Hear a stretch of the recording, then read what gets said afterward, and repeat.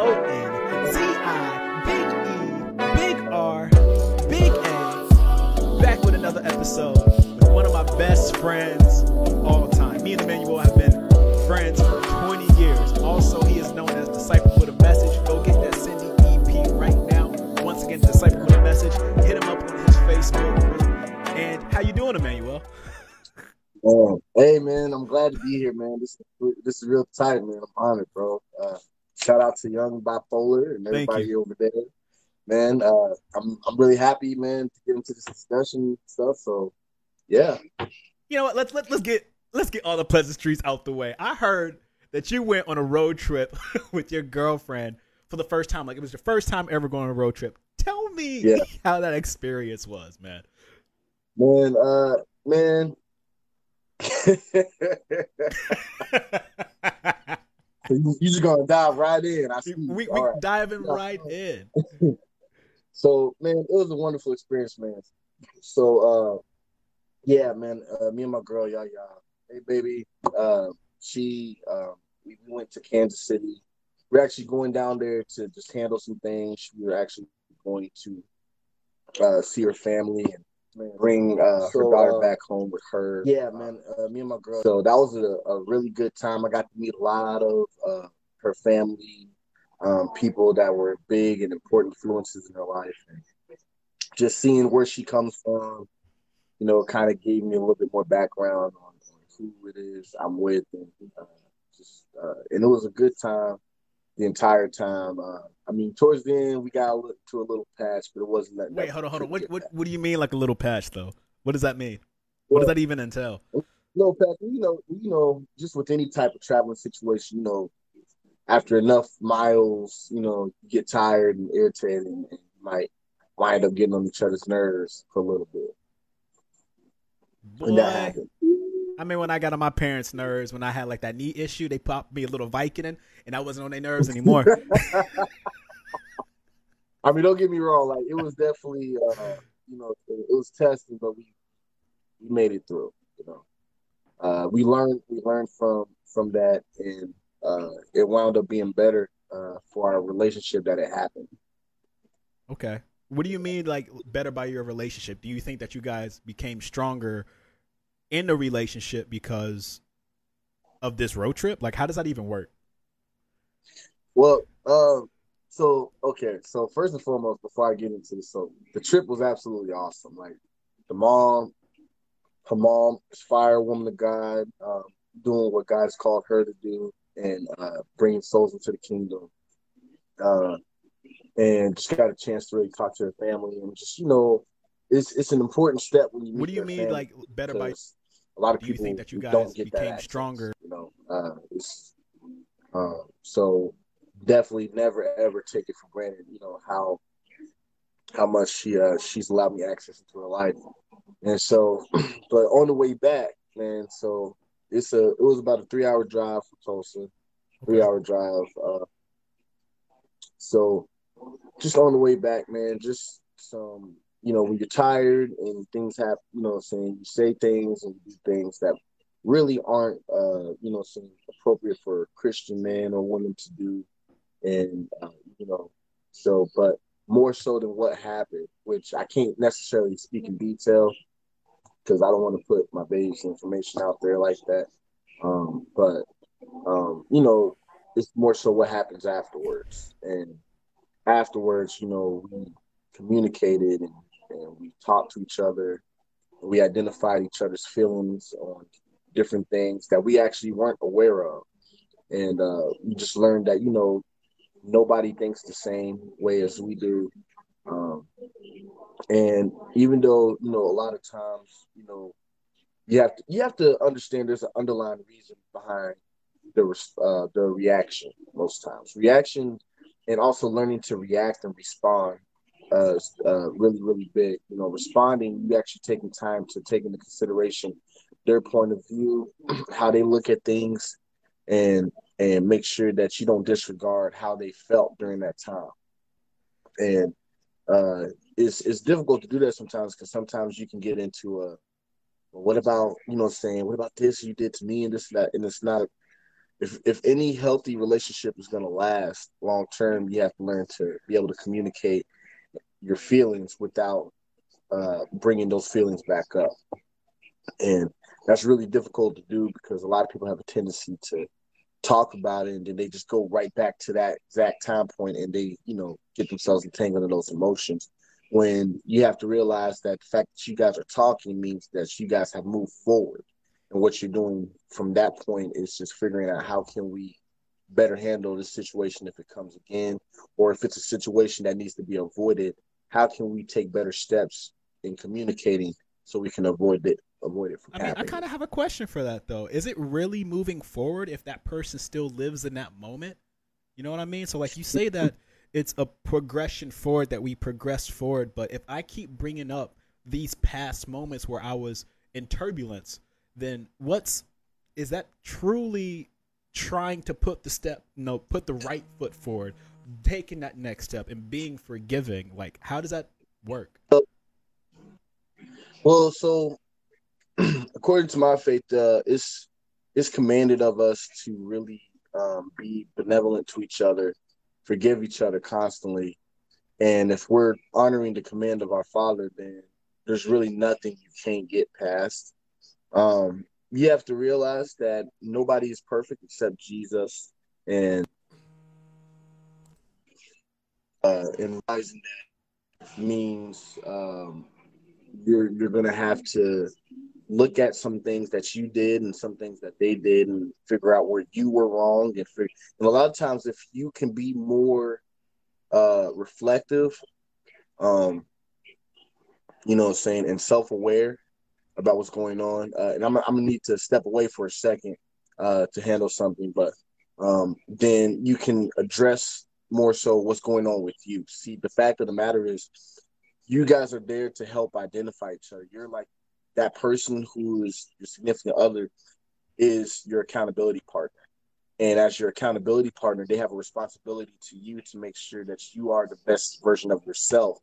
And that means calling out the flaws you see in a loving manner, of course, but calling out the flaws, talking about it, and then developing a solution that will actually enhance not only the relationship, but the betterment of the individual.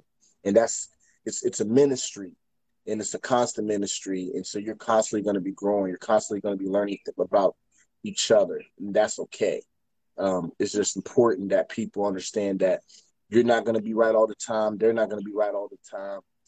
And if you want it to last and you want it to work, you have to work together, come together. And that means even when you're in your feelings, you still communicate with each other. You don't cut each other off. You don't walk away. And you hear each other out, even when it's something you don't want to hear. You really try to understand from their perspective. And then you have to admit where they're right. And then you also have to clarify where they may be wrong. And that takes a lot of humility on your side, but it also takes a lot of tactfulness as well, because words are they can be used to heal or they can be used to hurt, depending on how they're phrased and the way they're delivered. So you have to be conscious about how you're delivering the message you're trying to get across. If you want that message, the actual message you're trying to get across, you have to be very conscious about the words you're using and how they come across to other people. Okay. So what is more important But if you give me when you one talk about? second, I have to step away just for one Oh, second. you're good.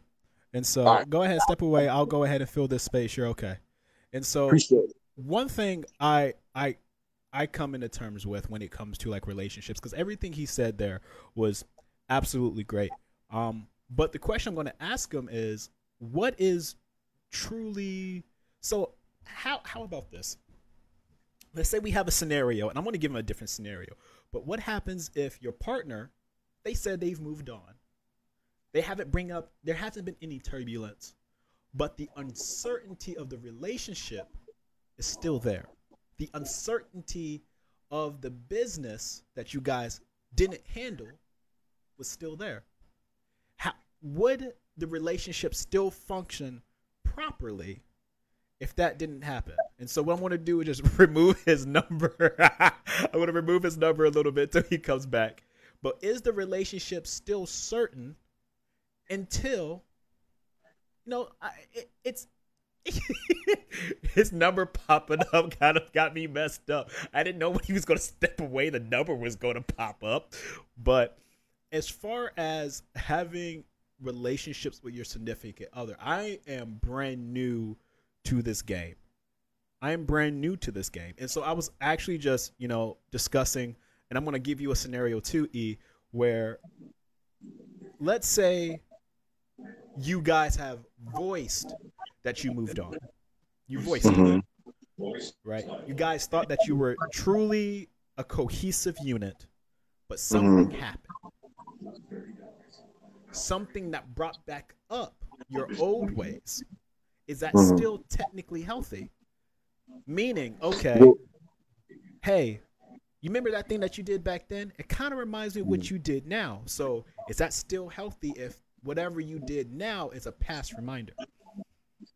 well, it's always going to be something. So first and foremost, it's always going to be something. You always wrong. But The man's always wrong. Let's just put it out there. Go ahead and say it. The man is always wrong. Women are always no, right. Look, I'm dumb. I'm dumb. I'm nah, dumb. nah. I don't think it's you being dumb. It's finding a way to understand each other. Not trying to be philosophical or anything, but it's really work trying to understand women from a man's perspective, just like it's hard to understand a man from a woman's perspective Okay. because we operate differently, we think differently. The goals may be the same, but the way we go about getting or accomplishing that goal could be completely different, just based off. And then now that also just so there's a lot of factors, how you were raised, what you were taught. There's a lot of different factors that equates to how somebody responds in a situation. And so, referring to that one question where you were saying, what happens if they bring it up again? Doesn't necessarily that doesn't mean that they haven't moved on, but it's something to be used to learn from. So, of course, you want to constantly um, do your best not to bring up old things, but sometimes going back to old things and reviewing it would help you make the right decision for something you're currently facing. That's true. Yeah. And so, what happened if you're currently facing? You good? Mm-hmm. Or are you just moving around? What happened if you're currently facing your inability to be responsible? Because now that's a battle within yourself. Yes, and that's the whole point of the relationship is people think a relationship is going to make them complete. That's completely false. Um, the truth of the matter is if you're not complete and whole before you find somebody, I know everybody heard this before, but it bears repeating. If you're not complete and whole yourself, you won't be when somebody else comes along. And in the same regard, if you still have issues and things to deal with, trauma to deal with that you don't address, it will show up and show out in the relationship because those triggers can still trigger it. And those in the actions we see that people do, that's what you're gonna see. So whenever and how people respond to is based on their relationship with what was going on. So some people's normal is yelling and screaming and violence, and just some people that's their normal. That's what they're used to. And you'll find that people who have a tendency to provoke conversations that create violence and tension and strife, that's because they're used to it. They don't know how to be in an environment where people can disagree and still be cordial. People can disagree and still communicate with each other and strongly disagree at that, not just like a disagree or I think like have some deep disagreements and still be able to communicate with each other. There's a lot of people who can't do that. That's not what they're used to. Their normal is, violence, yelling, getting their way, cutting people off, and that's why it's important to understand who that person is before you make a commitment to them, because there's some things about them you might not be graced to deal with, and That's something that takes time to figure out because they're not going to show you all of this when they first meet you. Well, I have a They're not even going question. to. I'm going to cut you off. Hmm. I'm sorry for cutting you off. But how do No, you you good. even know all of this? Because aren't you still, and move the camera a little bit because you're really kind of close. I said, how do you even know all of how do you even know all of this if you're basically kind of brand new to relationships? You know what I mean? Like Well, how does one understand all of this already? Because aren't you really still kind of figuring this out? yeah. Well, yes, I am brand new to being in a relationship, but I'm never brand new to the seeing it. I grew up watching examples, good and bad. Everybody, if you think about it, not just talking about couples, but relationships exist in every part of our life. We have relationships with coworkers, relationships with bosses, we have relationships with friends, we have relationships with acquaintances, maybe close acquaintances. That person you see on the corner every week, every time at the same time, you have a relationship with that person, a rapport. Y'all see each other at that exact moment every single time. Um, all of those are relationships. We have a relationship with bill collectors, the people we talk to over the phones and stuff like that. Like relationships exist everywhere. So if you can learn to manage a difficult relationship, because nothing worth having comes easy. I think that's where a lot of people get it wrong. A lot of people want things to be easy or for things to be conclusive or for things to just be apparent. And sometimes that's just not how it is. There's issues, complicated issues that can't just be, they don't have a 5 minute fix. And it's not something that's going to be fixed within sometimes not even a year. Some things take a lifetime.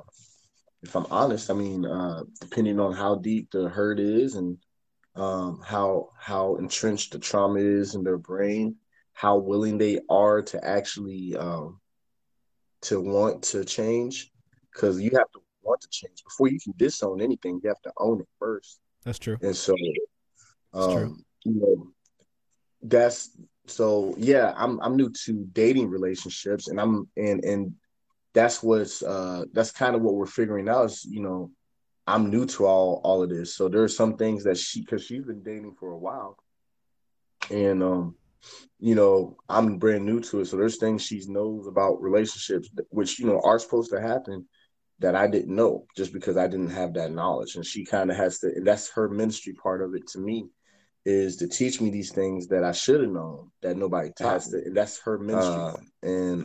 Or I wasn't given the opportunity to experience. So, Well, I have a um, question for you you. What do you know, say to those people? And this is a hard question, mind you. What do you say to those people that might have either a disability, an illness, or just cannot communicate effectively to help nurture and nature those relationships that you're talking about building?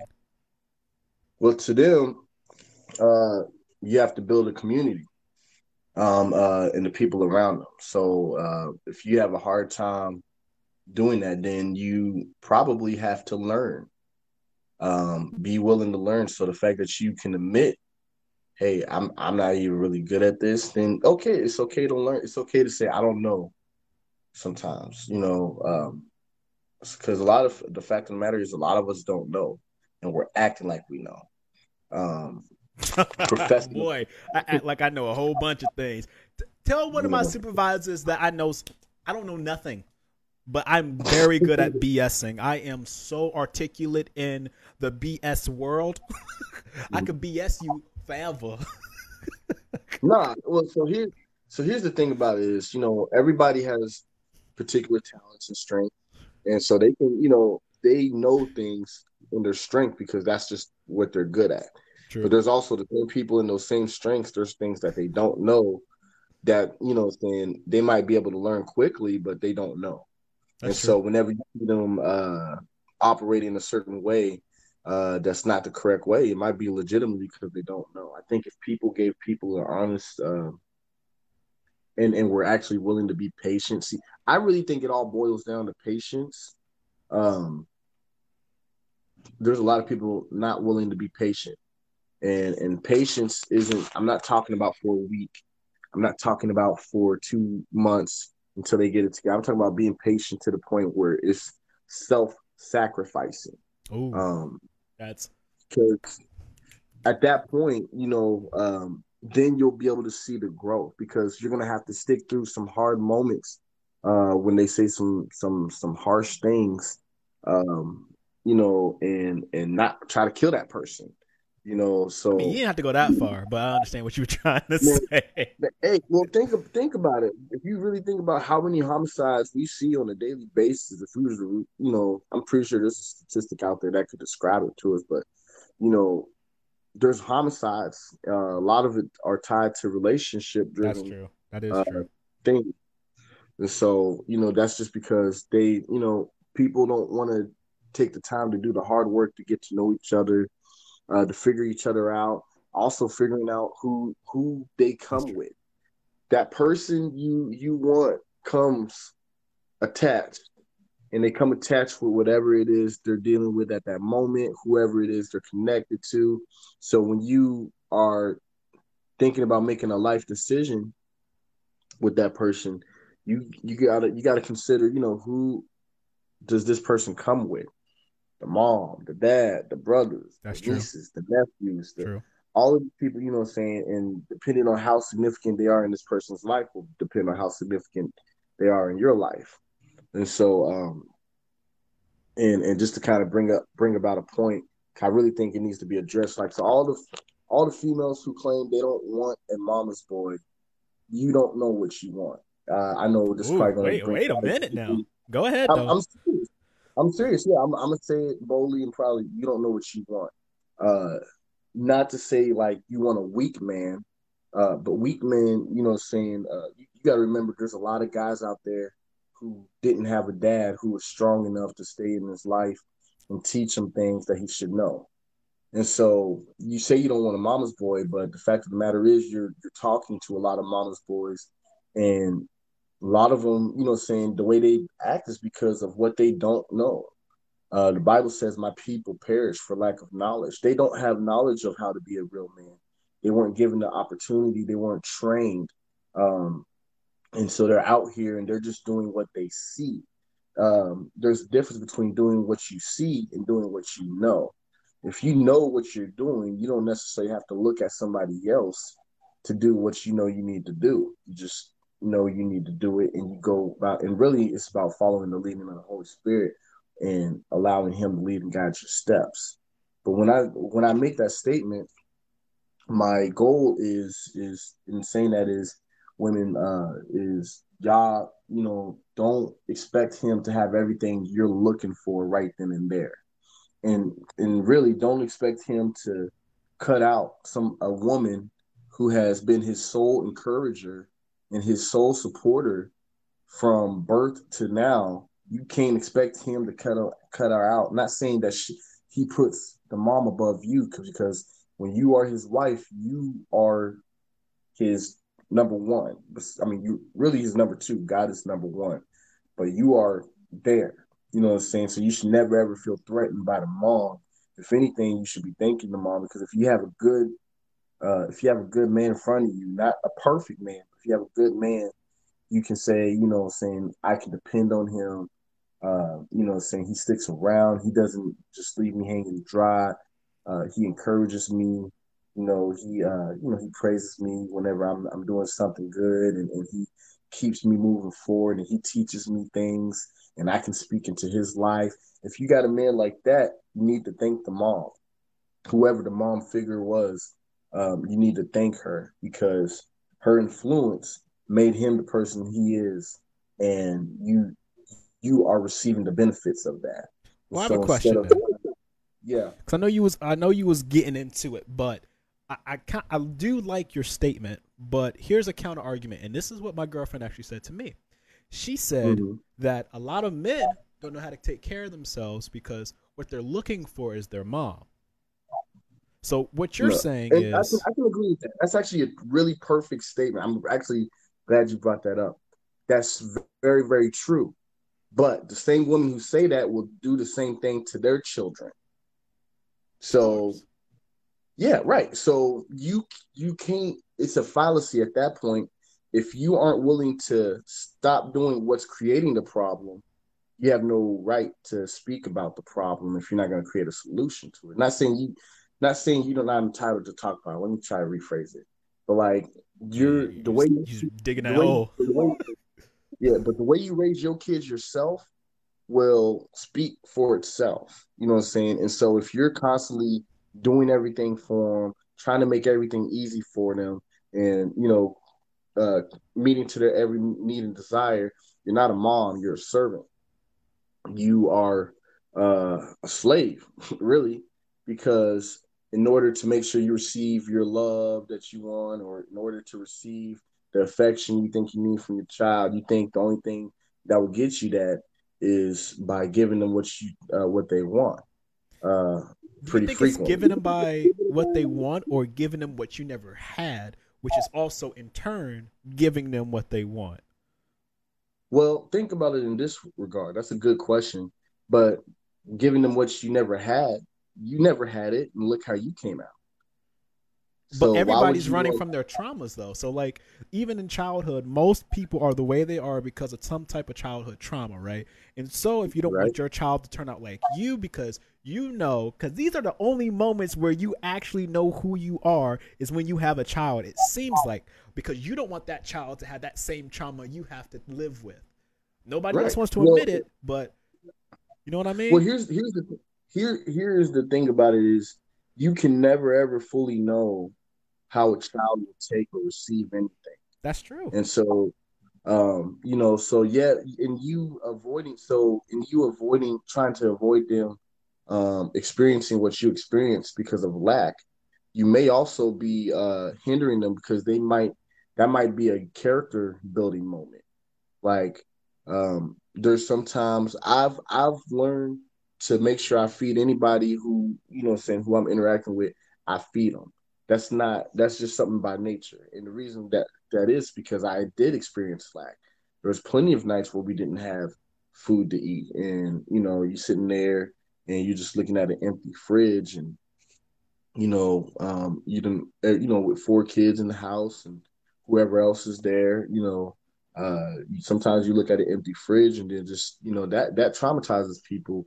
Um, and so if you, but in this regard, if you keep your refrigerator stocked with things that aren't really good for the body so they can sit there and go to the fridge whenever they want to, you're not helping them in that regard either, because now they're going to sit there, get lazy, become fat, because now everything's in there for them, you know what I'm saying? And now they got to deal with their own other type of trauma, which is possibly somebody bullying them because of the way they look, because they're not in the best shape they could be. So there's a balance. It's about obtaining a balance and doing your best to stay in that balance. But even you Um, just agreed that because of, and I don't want to call it a trauma, but lack of a better term, because of your mhm. trauma from not being fed when you wanted to, you made sure that you feed people when they're around Mhm. you, right? So Right, that will also be like the provider role that we were talking and discussing earlier, right.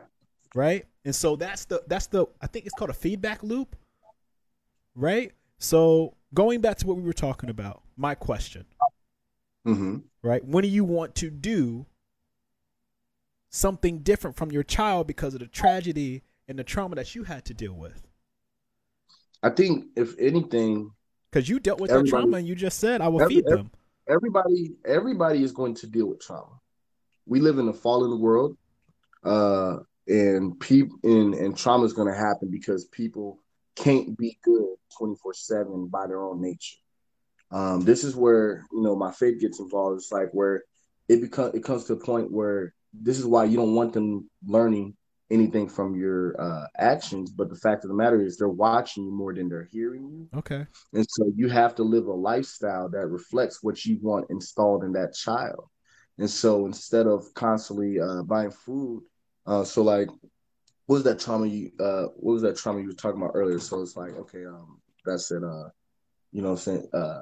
Making sure everybody eats. So like Yeah. if I had a if I have a child, then I take them to the soup kitchen with me and let them see what it's like, because it Okay. also, Okay. what I'm saying, it just reflects a level of grace and blessing that they're experiencing just by being your child. Because the fact of the matter is, they may think they're being mistreated. They may think they're being abused, but when they go somewhere and see somebody and other kids in a situation that's way steeper than what they're dealing with, you realize that there's it could be worse.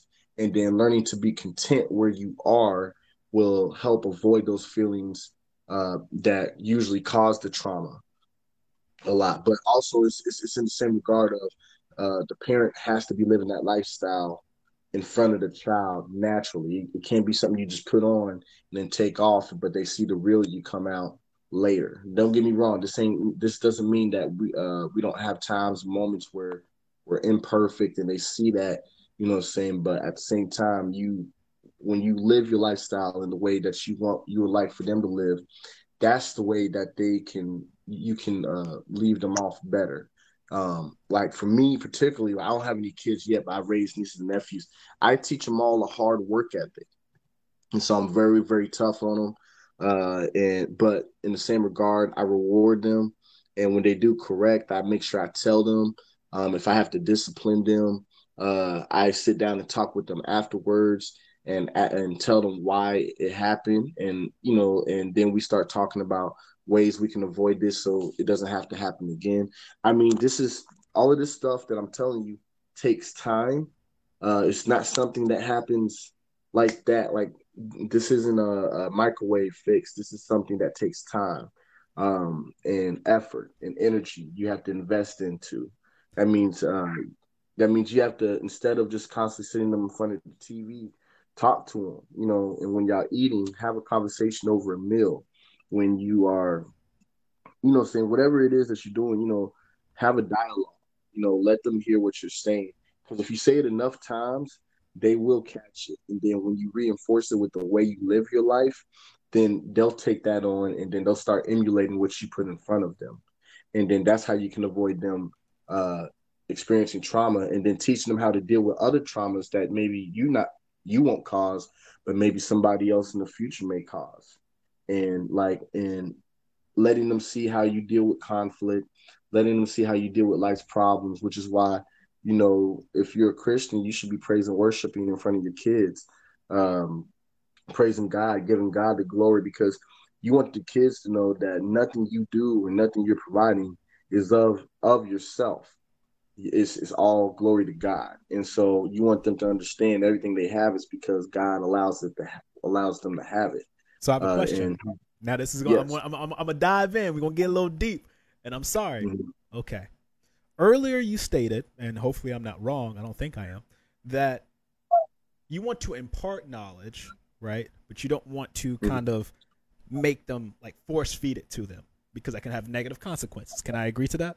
You said it differently, but I'm Uh, just no, I mean, I want them to learn. So yes, I okay. want to impart knowledge. You But know you what don't I'm want to saying? force But it, right? as a parent, it's my job to train them. So Training what? What are you training for? training them how to seek God above seeking other things. Teaching them God's principles, biblical principles, why biblical principles are important to learn, why it's important to honor your mother and father.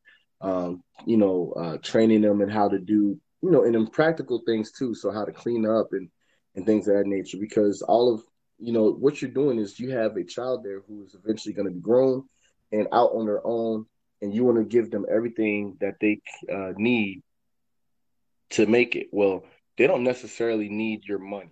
You can have money, you can support them in that way, but if you use it the wrong way, or if you use it too much, you're not allowing them to experience what it would feel like for them to work for themselves. Okay, so I have a So, question.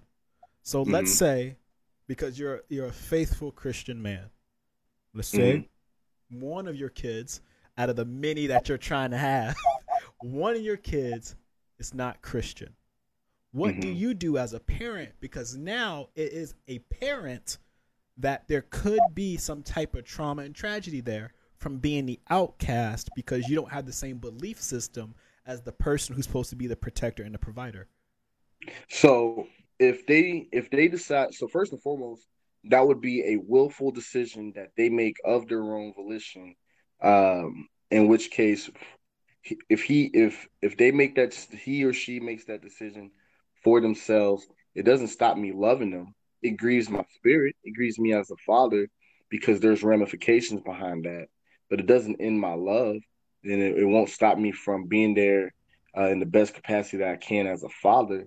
All it means is now I got to trust God with it, and I take it to God. I pray about it, and just pray and hope that if it's something I did, that God reveal it, and then I can correct it or at least repent of it, and then keep it moving. But to be completely honest, when it comes to anything, when it comes to deciding on Jesus and God and living your life for Him, that's a personal decision you've got to make for yourself. So I can train you and you can know it, but whether you do it or not, that's completely up to you. So I have a And question. so, I have another hmm one. So these is a it's kind of complicated questions, but I have to ask because hmm I can see this bringing trauma as a person who was raised in that faith, and I don't necessarily believe in it. When it hmm comes to, you said that's going to hurt your soul because you say it has consequences that you believe in. Do you hmm believe that you would treat your child differently because they don't have your same beliefs, or would you think that you will start spreading the word and the good news? Good news for those who don't know is actually coming from the New Testament, that Jesus is here and has arrived and He is coming. hmm And you're spreading the good news all the time to make sure hmm they try to come back to the faith, which can also bring hmm trauma. You know what I mean? Do you think you treat them a little differently? Because now, let's say all your kids are all Christian, all been baptized, and you have this, I don't want to call it ugly duckling, but the red herring out there doesn't hmm believe in that. Do you believe that your attitude, your decision making will change around that child because that's the only one? It's possible. I'm not gonna lie to you. It's possible that could happen, but that would be a fleshly move if I allowed my flesh to um have me treat one of my children any different just because he doesn't he made a decision about his faith that I don't agree with. The faith, whether he chooses the faith or not, that's for him to choose. But my obligation as a parent when they're growing up is to train you and take you. That's the reason why you have parents who make decisions for you at a certain age because you don't comprehend. But once you get to a point, when they get to a point where they can comprehend the decision they're making, yeah, it doesn't mean I won't be hurt, grieved, and I may, saying I may have to take time to take in that decision, but it doesn't change my love. Doesn't mean I won't be there for them at important events for their life. It doesn't mean that I won't be their father still. I'm still their dad. Um, all that means is I gotta pray. I gotta lock in more, and I gotta trust them. See, at a certain point, you got to give your kids up to God and trust God to, once you do your part and to the best of your ability, you got to give it up to God. So yeah, if and that's if all of them wind up. Well, let's make it extreme. If none of them wind up believing, and that's a, saying that's a possibility because there's just as like because I would at least your decision. You know what I'm saying? You know your decision. I trained you, what I'm saying? Then there's nothing I can do behind that. But I'm still gonna love them all. They're still gonna be my kids. And I'm still gonna do my best to support them how I can and pray and intercede for them. It won't change that. I might be hurt and yeah, I might, saying I might be acting differently, but I would do my best to communicate that it doesn't change how I love. It's just I got to deal with that. When you're first introduced to things like that, people want you to take that information and act like nothing happened when really you had a traumatizing moment right then and there. So everybody's got trauma to deal with at that point, and you know, I'm not gonna let their decision on their fate, not mine, their faith hinder my love for them because that would be unchristian. To take away my love, that's a conditional love, God doesn't do that to us. God has a lot of people who blaspheme his name, who outright say they don't believe in him, or you know what I'm saying, and then you got those who say they love him, but they don't honor him with their life, and how they live. And so both are just as bad. And God is one, either you're for me or you're against me. But if you're for me, don't just say it, live it. You know what I'm saying? So at that point, that's for them to take up with God. That they're out of my hands at that point. You know what I'm saying? I have no more legal control as a parent to force them to do anything. Or like, even like, now if they're in my household and they don't believe, you know what I'm saying, if you're in my household, you're still gonna go to church. I'm still running that household. You know what I'm saying? That's still my. Can that be classified as traumatizing though? If let's No, say I'm no. 15, So I'm still in your okay, household. hold on. Let me finish. I'm gonna interrupt. I'm going to say no, because I live my life based off of scriptures, not off of what culture says is going to traumatize them. And the word says, train up a child in the way they should go. It doesn't say give them a choice. It says train them up. Now, when they get to an age of accountability, they have that choice. But as long What's as you're in age my of house, accountability? age accountability is at a point when they come to a point where they can understand and comprehend for themselves. You know what I'm saying? And age accountability, it could be 13. It could be, because you got to remember, not everybody has everything click at the same age. So there's not a specific age, but that age of Okay. accountability is when you come to that knowledge where, you know what I'm saying, okay, I understand this. I know this. And whether you accept that, whether you accept it or not, that's still your personal decision, your fate. But like, just like when you go to a company and you work for a company, you don't necessarily agree with everything that they're doing. You don't necessarily agree with everything they say, but because you are in their vicinity, you're in their facility, and they brought you in and allowed you to function and have an income with them, you have to follow some policies that you don't agree with. Another example is like, I don't agree with this mask policy. I think it's dumb. I think it's stupid. I understand Oh, the that's safety measures. I would I disagree. understand the safety measures behind it. I mean, don't get me wrong. I know people are gonna be like, "Oh my gosh, you said that." Da, da, da, da. That's okay.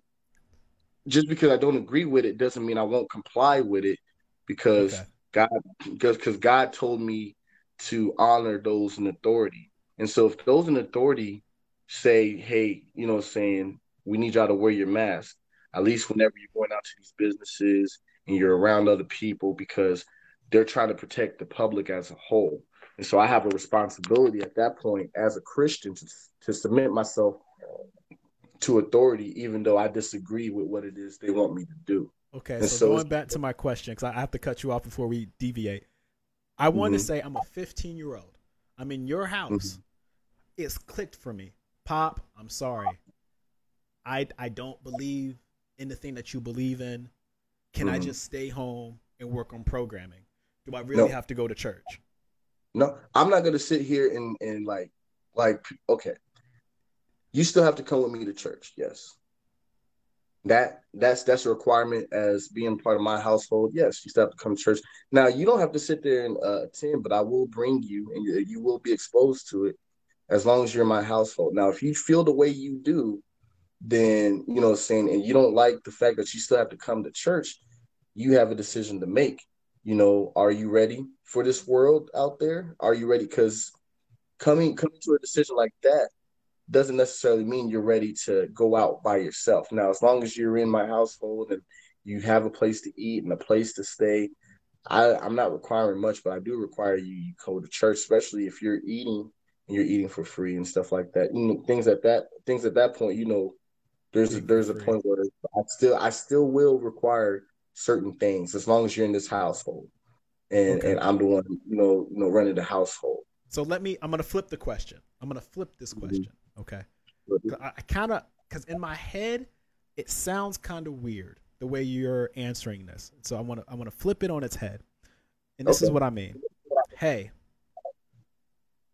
little boy, you 15? We going to play football. Dad, it hurts. I would Hmm. rather write. I would rather do something that doesn't hurt my body. I have brittle bones. Boy, if you don't go and get tackled on Saturday because I'm trying to on Saturday, Friday, Saturday, Thursday, Mm-hmm. because we're trying to make money in the future, I'm gonna hurt you because you living in my Mm-hmm. house. Does that not sound traumatizing? Well, first and foremost, no.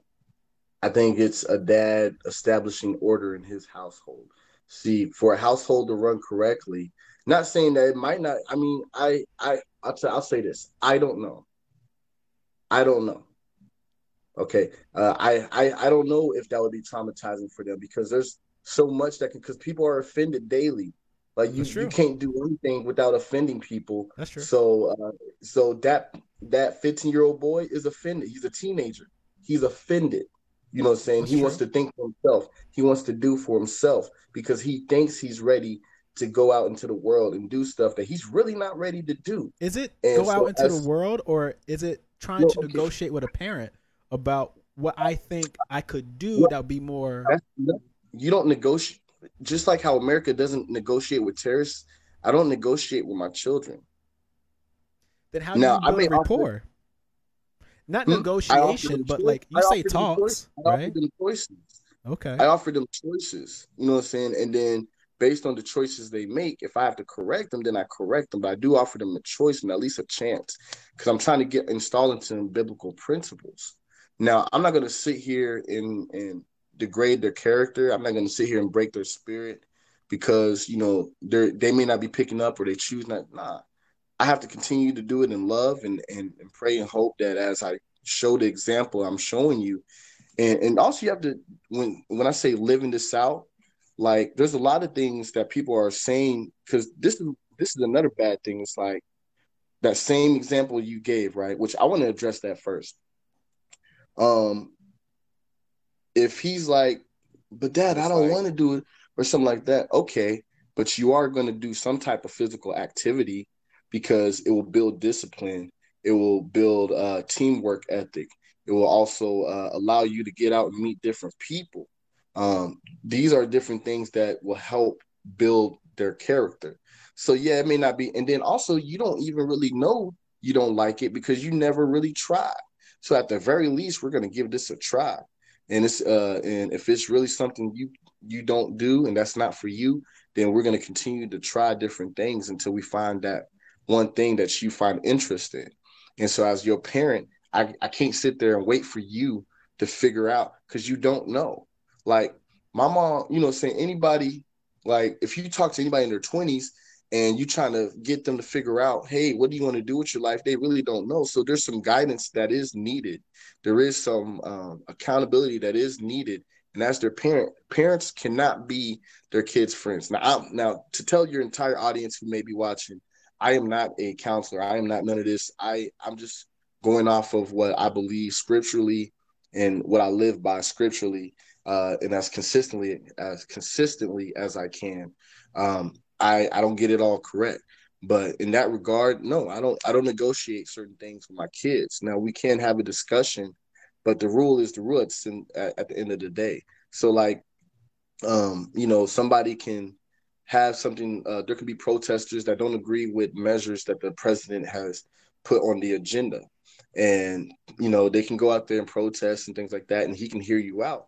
But at the end of the day, when it comes to enforcing order and restoring order, his word holds more weight and has more ability and can be enforced over the protesters. I'm not saying that's correct or right or anything, but that's the structure of things and learning. And also, whenever I override what it is they want, that's a chance for them to learn submission to authority.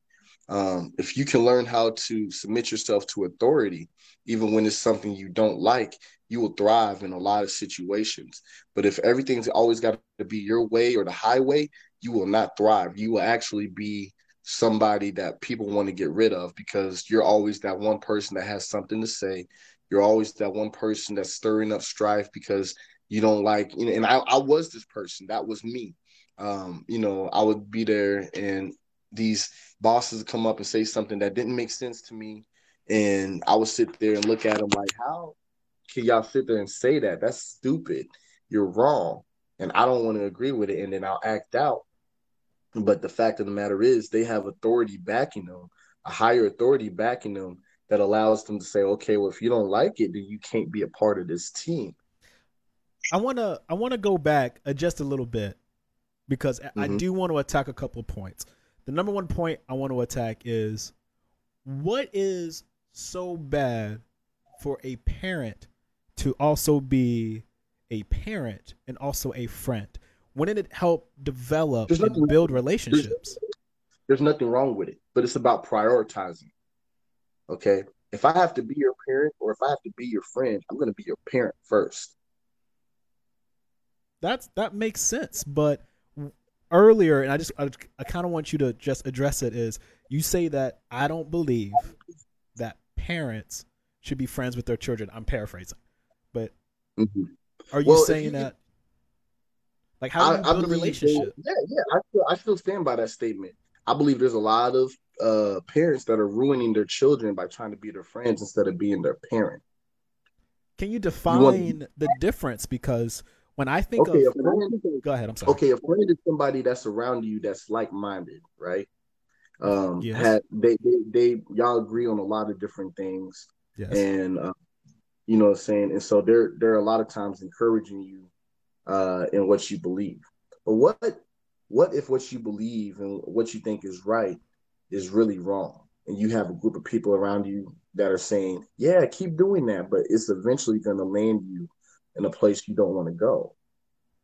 Now, is the parent still a loving parent for saying, yeah, go ahead and do what you want to do because I love you?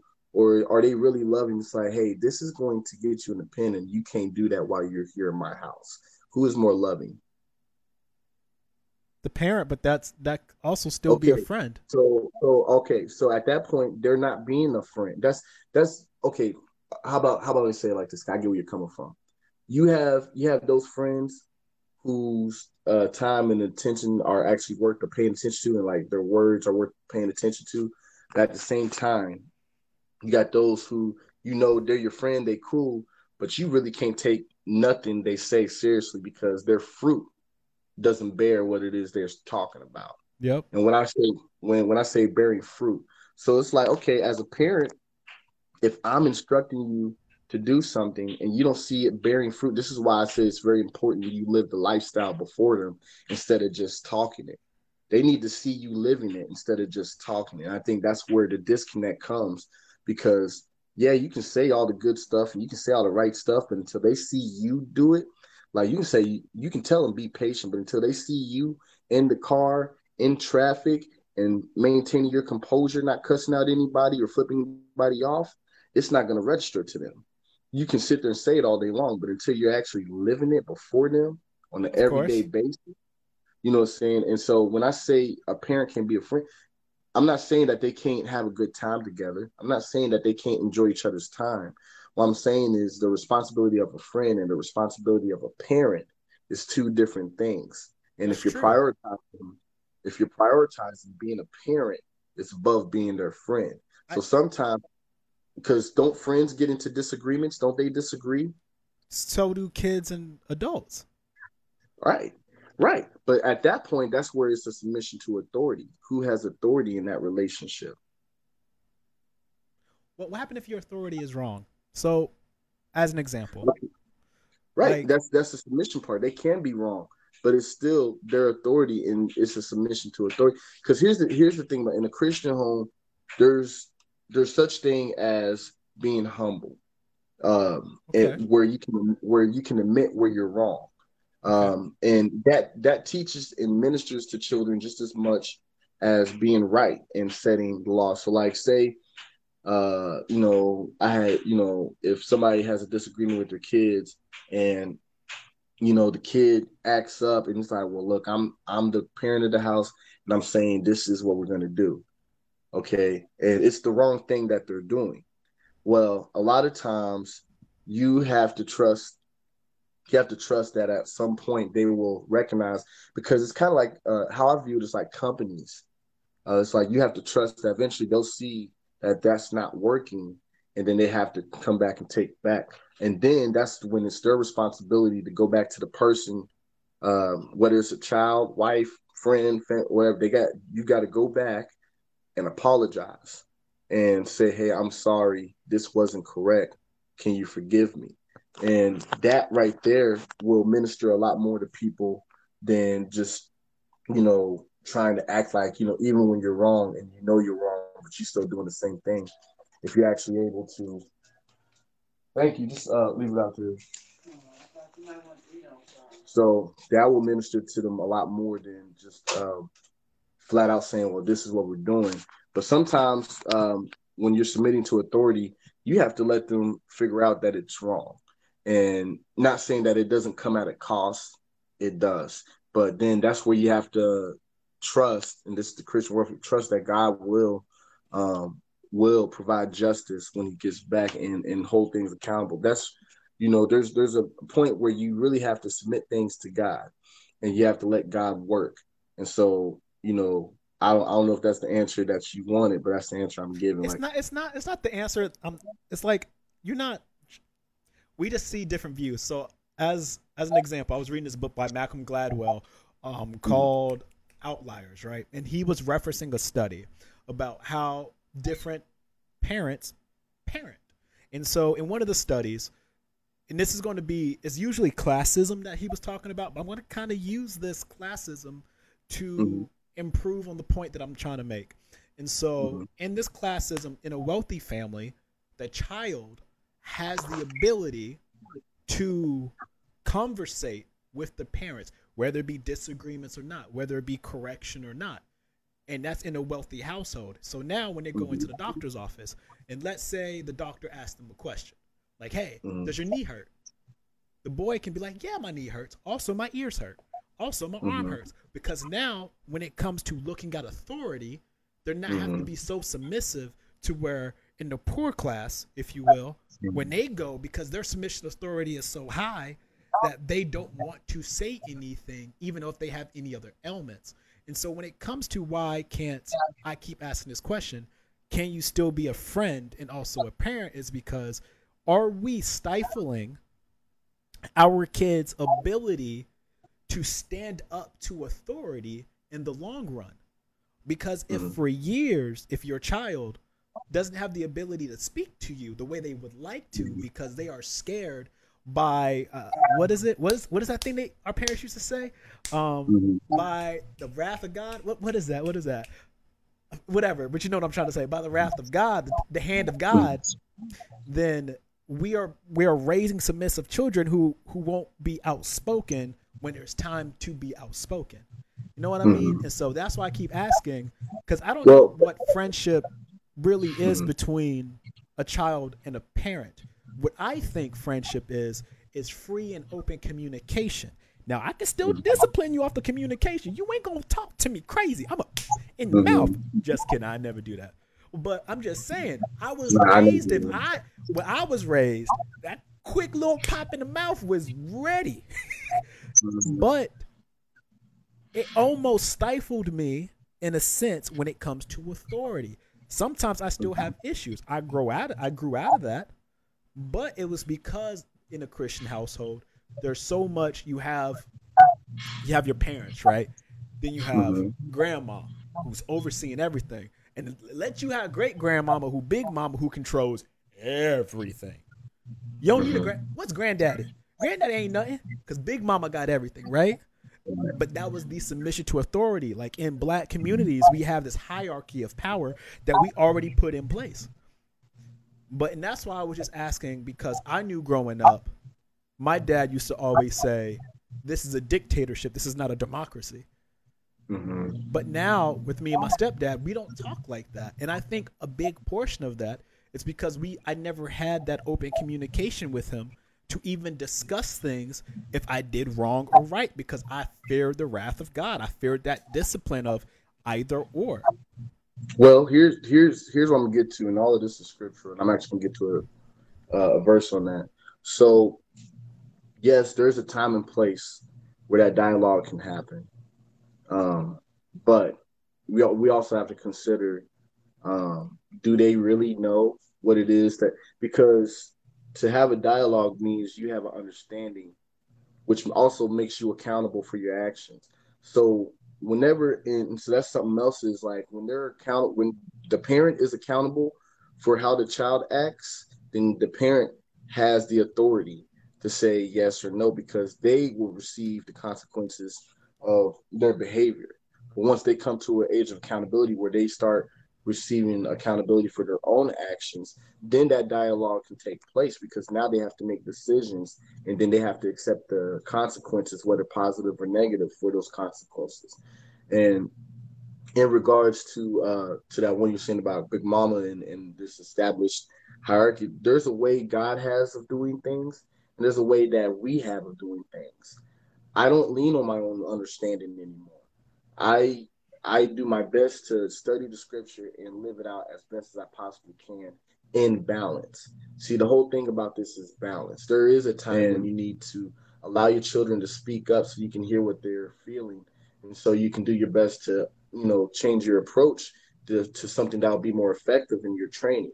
But there also is a time when you have to be assertive and stand your ground, regardless whether they agree with your decision or not. It's a thing of balance, that, and a lot of people go too far to the left and too far to the right, but you have to really uphold that balance as much as you possibly can. But you never sacrifice, you never sacrifice the principles of Scripture. As a Christian, the scriptures are our final authority. Whether people agree with that as our final authority, that's up to a later debate. But as a Christian, my authority is the scriptures and what the scriptures say, and try to live my life according to the principles that I'm being taught in that. And I think if at least if the kids are being trained in that, then they will know what is right from wrong. Now, what they choose to do with that knowledge is upon them. But while they're in my care, while they're under my uh, what's the word I'm looking for? But while they're under my care and they're my responsibility to feed and instruct, there's a way that we're gonna go about things, and that's gonna be how God leads me.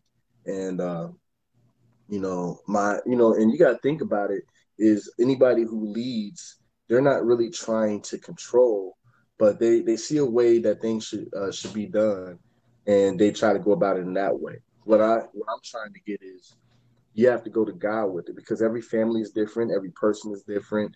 Not all your kids are going to think like you. Not all of your, not everybody you meet is going to think like you. And you have to be able to, in love, still have that balance, but also make it very clear that I am in charge in here, and this is how we operate in this household. And that, at the very least, the child doesn't necessarily have to agree with my beliefs, but he can at least respect me enough to honor me as leader, as head of the household, and respect my authority. And at that point, if you can't at least respect the rules of the house that I have in place, then it may be time for you to go ahead and be independent. But see, here's the thing: is there's a lot of children who think they know. I thought I knew. You know what I'm saying? I really thought I knew, and I was lippy with my mom. Almost got cut a couple of times because of it. But you know what I'm saying? Not saying that was the correct way for her to handle it. You know what I'm saying? And she apologized, for those times, just like I had to apologize for the times I was being lippy. But that's the whole point, it doesn't mean the parent isn't wrong. What it means is that, are we living according to Scripture? That's why you have to have a final authority. What's the final authority on these decisions? And in a Christian household is Scripture. Now, God in Scripture, God places the man as the head of the household to be able to interpret what, or at least, go to God to figure out, God, what is right in this situation? God, is what is correct in this situation? Because I don't know. You know what I'm saying? I really don't know. And when you get to a point where you fear God enough to say, I don't know, God, and I need your help, then he will lead and guide you in the correct steps you need to take in addressing certain issues within the family. But I think to take God out of the family, and then expect, the family to run the way it should, I think that's a little bit, not good. I don't know the word for it. I don't think that's the correct way. Now, that's my personal opinion, Okay. Emanuel Williams' personal opinion. But you know what I'm saying, I don't necessarily think that's the correct way to go about things. I understand that's not the only way to do things because there's, you know, every household is different. But in a Christian household, at the very least, everybody should be submitting authority to the scriptures and God's word, what He says about certain things. And if you're doing that, a lot of times you can get past even some of the most difficult of things. And then prayer is very important.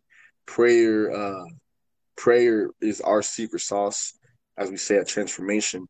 You know, so when there's things that's overwhelming and there's things that I don't understand, I have to take it in prayer and have faith that my God hears me and will address everything I'm bringing to Him. And then at that point, you know, I put my burdens on Him. Everything that's irritating me or bugging me about the family, whether it's the kids, the wife, the, you know what I'm saying, any of that, you know what I'm saying, I have to bring it to God and submit it to God and say, God, this is you. I need help. I don't know what to do from here. And please lead and guide me. And you'll be surprised how things will begin to fall in place because you humbled yourself and you took your pride out of it. Instead of saying, I'm always right, you humbled yourself before God and you said, I don't know everything you do and I need your perspective on this. That's usually when you get insight and keen wisdom on how to handle particular situations that will better benefit the entire family. And especially, and then addressing the fact that, you know, you got big mom and big grandma that runs the house. They're under a pressure that was God didn't design for them to take. Because men aren't there to take on that pressure. Because when you're running a household, you have just as much responsibility and duties to keep that household running as a child or as a wife or as you know, anybody who's a part of that household. Everybody has a responsibility, but as a leader, your responsibility is greater and comes with a greater sacrifice, which is why God places that on you and gives you the authority, because you're as the head of the household, you're at you are liable for what happens to a lot of people, and because you have that liability, you should also be given that authority to make final decisions on things that the family may disagree about. Like we had a family meeting yesterday deciding on a budget, how to get something fixed. And you know, I have my way and my ideas of doing things. My brother has his way and his idea of doing things. But if we're going to come together, we have to get to a point where we're unified in purpose on things. And so my mom, who is the matriarch of this family, will always have the Matriarch. final over what happens, you know, saying in regards to how we go about different things. Even when I strongly, and I can say this confidently, I have at many times strongly disagreed with the decision she's made and voiced it, you know, saying in love whenever at the appropriate time, you know, saying, but at the end of the day, once I voice my opinion, if she allows it, you know, saying if she still I have a, wants to move forward, then I submit to that, and then I try to find a way to make that decision work. so I have one more question, and after this we can wrap it up. I just once again want to thank you for joining me. And so this might be a long-winded answer from you, but I think it's really important. And I kind of was highlighting this earlier, but I really want to staple it, bring it home for you. Because we were talking about children, and since this is the child relationship, we talked about a little bit of your relationships before, but the mental health regarding your child and the relationship. Mm-hmm. You are very, you're very particular about the authority that you submit to. Mm-hmm. You have shown your passion. You have been eloquent with your words, and I believe that you believe in what you believe. Mm-hmm. What happens if a significant other, let's say your future wife, a future Mm-hmm. child, or somebody who means more than the current people around you mean to you, submits to a different authority than you do? Not just God itself, but different Mm-hmm. authority. Let's say they might have a different religion. Let's say they don't believe that Big Mom is the matriarch of the family. Let's say they Mm-hmm. just truly believe in something entirely different. How do you nurture their mental health? Because they are now an Are you talking about the outlier. child? The child or your significant other. Let's say you said your girlfriend Yaya comes to you tomorrow. Hey, Mm-hmm. I'm submitting to a different authority than you. Is it a deal breaker? Yes. Your child, I'm Because submitting to a different authority than you. How do you rear the child? with the child, doesn't necessarily mean I disown them, but okay, you disagree and you don't believe, then we have to figure out your arrangements, because what's going to wind up happening is there's going to be discord and strife in the household because there's two different belief systems going on. Can there not be Now, two belief systems in one household? Can that not happen? not if you expect to live in peace. I think it's important you guys can disagree on stuff, but you need to have a common ground on certain foundational issues, especially concerning worldviews, because you're going to collide every single time. Now, if y'all know for a fact y'all have different worldviews, saying, then that's where you have to learn to agree to disagree. I'm going to disagree with you, saying, and then but the child still has to submit to authority. That's the I'm thing saying about it. they are submitting to authority, just Yeah. not the So authority okay. you would So like them so to. they voice their, if they voice their opinion like that, and they did it in a way that was submissive to authority, then I would do my best to say, okay, I understand that you're still required to go to church as being a part of this household. You know what I'm saying? And then saying at that point, leave it at that, because I'm hurt, and they're probably hurt because I'm requiring them to still attend church. And so there might be a need of time of separation for God to work on our hearts. And then who knows what could come of the next conversation. See, people think it's bad to separate. It's not bad to separate. Even Jesus had to go to himself for a little while and pray. And I think the main thing is whoever the believer is in that house has to turn their attention to God and stop trying to control everything. It's not about controlling everything. The leader of the house is still submitting to an authority above himself. And so you don't control it, because like God tells me things plenty of times I don't like. I have plenty of times God will sit there and say, I want you to do it. What do you mean? They just cussed me out. Like 2 minutes. You was there, God, and you say I gotta go give them $20. Tell me now. You tell me how that makes sense. Bless your enemies. I bless them. Bless you. Not knowing no doggone $20. Bless you. You know, you know what I'm saying? Bless So you in the like, name and the blood. Bless you in the name of the blood. That's as much as they gonna get. They gonna get an accent and a blessing. I ain't giving them money. No currency. but that's the thing about it, is a lot of times is God will use the foolish things to confound the wise. And so sometimes what he's asking of you uh may be there may be an answered prayer at the end of that, if you're willing to be obedient. See, it's about obedience at the end of the day.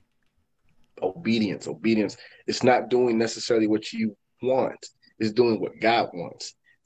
And you can ask any real faith-filled believer, like, God will ask you to do some crazy stuff. The world will not understand. The world isn't going to understand. They will never really understand unless they conform their thinking to Christ and his ways. But that means lowering yourself, humbling yourself, and admitting that I don't know everything. And so I need to learn about this thing, about how God would do this. And when you do it that way, what I'm saying, it makes it easier to do those tough things when God tells you to bless your enemies, or, give them something that you really don't want to give them, or treat a person nice when they've been treating you like dirt for the entire time. And if I could segue just a little bit on that note, I think that's what I think that's the opportunity a lot of Black people have before them. We have a racial issue that was brought to light through a lot of recent events. And when I say brought to light, not to say that people didn't know about it, but now people have to talk about it. And so now that's an opportunity for a lot of Black people to say, you know what, we've been done wrong for over 400 years. And God's saying, you know what? Can you forgive them anyway? Because you can't expect God to do for you what you won't do for others. Can you forgive them? You know what I'm saying? And they did wrong. And they probably still think, you know what I'm saying, I'm a monkey butt scratching, whatever, you know, so whatever their thoughts are. But can I love them despite themselves? Can I still put my best foot forward? Not out of me, not because of me, but because my God wants me to do it. Because God says, if you love me, obey my commandments.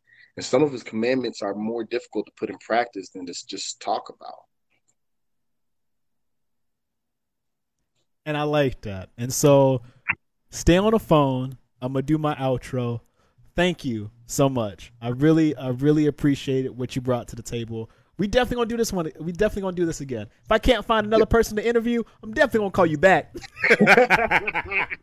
I'll happily be your second set, man. And that was really good. I really did enjoy that. I want to shout out to Betsy for staying out there with me. I want to thank my cousin for staying out there with me. Thank you, Mary, Patrice, and Maurice, Dakota, Casey. Once again, it's your boy Shanti Era. It's SHONZI, Big E, Big R, Big A. We're gonna be bringing these to you weekly, hopefully. If it's not with a guest, it's gonna be with me.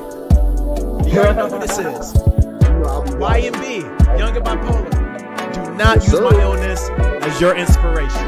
But be inspired by my mistakes. Love you guys. Appreciate you guys. Peace up. A-Town down.